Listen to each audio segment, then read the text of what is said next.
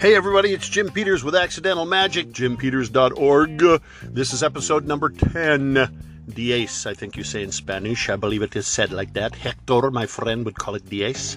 Today we're going to talk about a simple truth.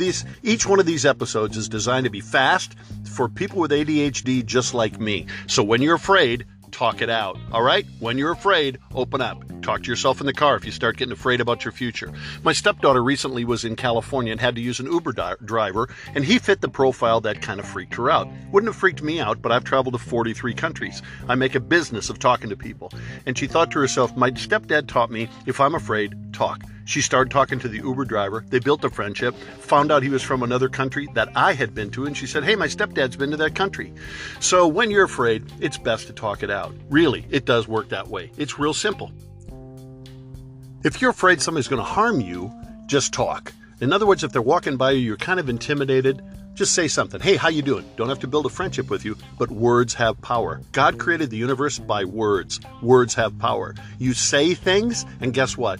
They come into existence. You have power over that. And so when you use your words, and it'll give you incredible power, and it'll eliminate fear. I promise you. So today, here's your bumper sticker. When you're afraid, talk it out. All right? There's your highlight for the day. Check us out, jimpeters.org. Accidental Magic time, and we'll see you again. Thanks so much for listening.